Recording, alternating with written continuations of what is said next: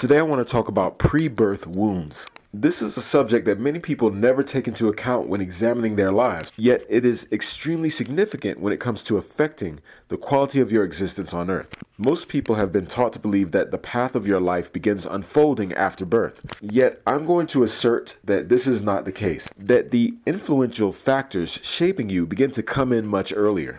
One thing that we've failed to do in many societies is care for mothers during their time of pregnancy. And by caring, I mean nurturing them, empowering them physically, emotionally, mentally, and spiritually. See, the females of our species literally take it upon themselves to onboard new souls into the planet. They become vessels of pure cosmic energy and divine creation. They are essentially bringing forth and perpetuating humanity. Therefore, it's important that each mother is surrounded by energies that fulfill her, that remind her of this divine essence, because everything that goes into her goes into the baby and goes into our human species.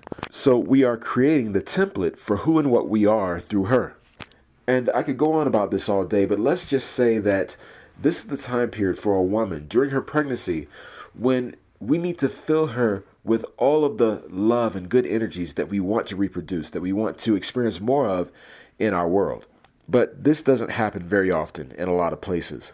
In fact, many women during this time period are treated very harshly. She may be pushed by the social system to work nonstop like a machine, to surround herself with harmful chemicals. In a capitalist society like ours, we've set up this kind of dog-eat-dog world where people are scratching and clawing to get theirs and she must do the same. So subconsciously, she's worried about survival and safety. At the same time, she may be near people in the family or even a partner who hasn't done his own self-healing, and so he's bringing all this dysfunction into the dynamic. So they're both kind of psychologically battered and pushing each other's buttons. There may be arguments, feelings of despair and disappointment, even physical violence in the most extreme cases. And what is that doing to the child? Just think about it. You see, in the womb, we are these vessels of pure potential that are being impressed upon constantly by what the mother is experiencing. And at the core level, we're all energetic beings surrounded by others who carry their own electromagnetic and ethereal fields. So these people, when they've picked up baggage and energetic distortions, we are mixing and commingling with them. And through that process, our own energetic sovereignty is being breached. And those disruptive frequencies are throwing off our own signals of wholeness, health, love, and rejuvenation. So all that's going into the baby. So let's examine the impact of that. There have been studies done to follow the children of parents who went through periods of starvation, of torment, of terror, of suffering. And these children throughout life, often until adulthood, will grow up carrying these feelings of never being safe, of being attacked. And often they will even develop to be much smaller and less capable physically than other people who came from parents that didn't go through the same kind of situations. Some of these adult children of parents who went through starvation, for instance, may hoard things. They may feel inappropriately attached to physical objects, or even eat to the point of becoming obese, because buried inside of their neurology is a fear that there will never be enough, that what they have will run out, that they're in danger of losing their bare essentials. And the people themselves are usually never able to identify these underlying fears, because in the womb, we don't have language yet. We don't understand verbal cues or words or reason, but we have that emotional, energetic experience which speaks volumes. And that nervous system memory morphs into belief systems that support the fears that were implanted before birth. You see, thoughts, experiences, life events, emotions, those are not words. Words are simply tools that we use to try and transmit our own internal experience into the minds and bodies of other people. But they are secondary symbols, not the experience itself, which is fundamental. In fact, think of it this way. An emotion is simply a sensory-based internal experience of some variant of thought frequency. It's a thought in the body. So the mother will have these thoughts and experience these fears, which all translate into a language that the very cells of her unborn child can understand. And also remember that all of these destructive ideas are not hers, because thoughts don't simply stay inside of our heads. We transmit them out into their own field, their own bandwidth. Therefore, other people around the pregnant mother are giving their energy to her. And if they're petty or small-minded or suffer from self-hate, she gets that as well. And you see, all of this becomes a cocktail that mixes together and is absorbed by the baby. A being that at that point is pure potential and is at its most vulnerable and impressionable condition in life. Let's look at another great example that exemplifies what I'm talking about. Studies have been done to follow the lives of children who have been adopted through foster care. Many will come into the foster system because their parents were on drugs or in violent, unsafe homes or living a very destructive lifestyle. Now, don't get it wrong and think that I'm in full support of these agencies that are supposedly there to protect children, because they themselves create a lot of abusive situations, and I just don't want to get into that right now. But in some cases, it's justified for the child to be removed. Yet, during those first few weeks of life, there is an incredible bonding process taking place between the child and mother, and we're designed to go through and reinforce this connective process. Therefore, when the child is torn away from its mother during that time period, it goes through a tremendously traumatic experience. For one, the mother is going through extreme distress in most cases, which the child is also feeling because they are very connected.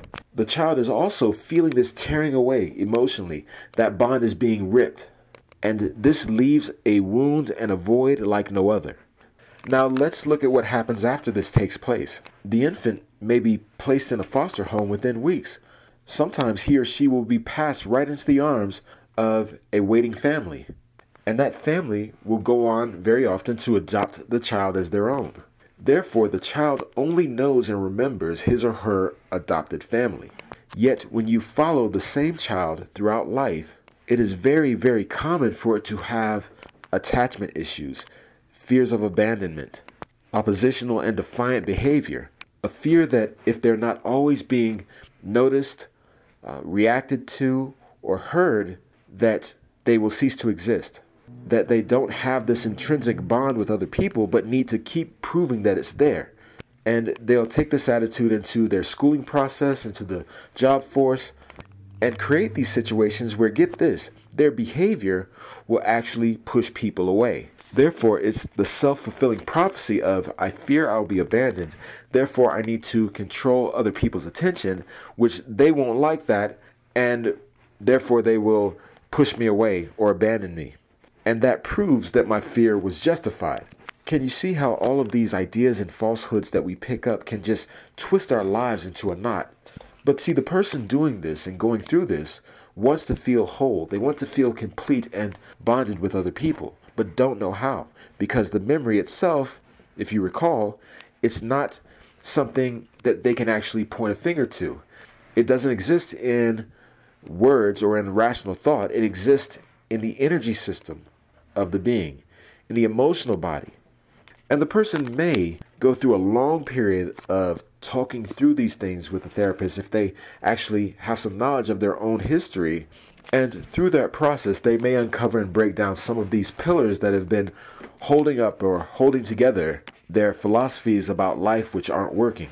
Yet, in the work that I do, the process can happen much more quickly and be much more complete. Basically, we cancel out the frequency of abandonment, of fear that's stuck inside the body. And when that stuff isn't there, the human being, which is multidimensional, is designed to operate perfectly. I'm going to give you a metaphor to explain this. Let's say that there is a clog in the drain of your bathroom sink. And this thing has built up over time. You don't know how it started. There may be hair, grime, sludge, hard mineral deposits, all backed up in your piping. Now you can go underneath the sink and take this whole thing apart. You can take it apart pipe by pipe to pinpoint where the exact location of each blockage is. Or you could take a natural solvent. By running through this solution, which we could say is on a higher frequency, the sludge and grime and buildup just dissolves. It can't stand up to it. No kind of clog or dysfunction or disruption can stand up to that force. So you can clear things out very quickly. You can reorganize and recalibrate the system to work naturally and perfectly as it's designed to. And this works well because, remember, in this particular dimension that we like to call the present moment, which we are most aware and cognizant of, that experience from the past does not exist. It's not the here and now. Therefore, there are only the energetic traces, the emotional residue and energy fields that are still stuck in the being somewhere and somehow. However, it can also be very important and essential sometimes to add in a mental understanding of how these ideas were formed, of how the person's thinking process and philosophy for life went off track. Because people need that sometimes, and it helps the integration come in more fully and be fully accepted. But the real power is in clearing it out, is in dissolving it, not in reminiscing.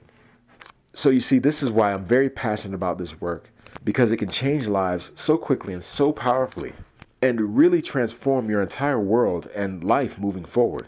So if you suffer from some kind of recurring problem that you just can't put a finger on the reasoning for it, you don't know why it's there, yet this situation keeps reappearing over and over again in your life, and you'd like to heal it, you'd like to clear it out completely, then I welcome you to schedule a call with me where we can just talk and see if I can help you do just that. Rid yourself of this problematic situation so that it never comes back, and you can actually experience yourself as the powerful and magnificent being that you were always meant to be.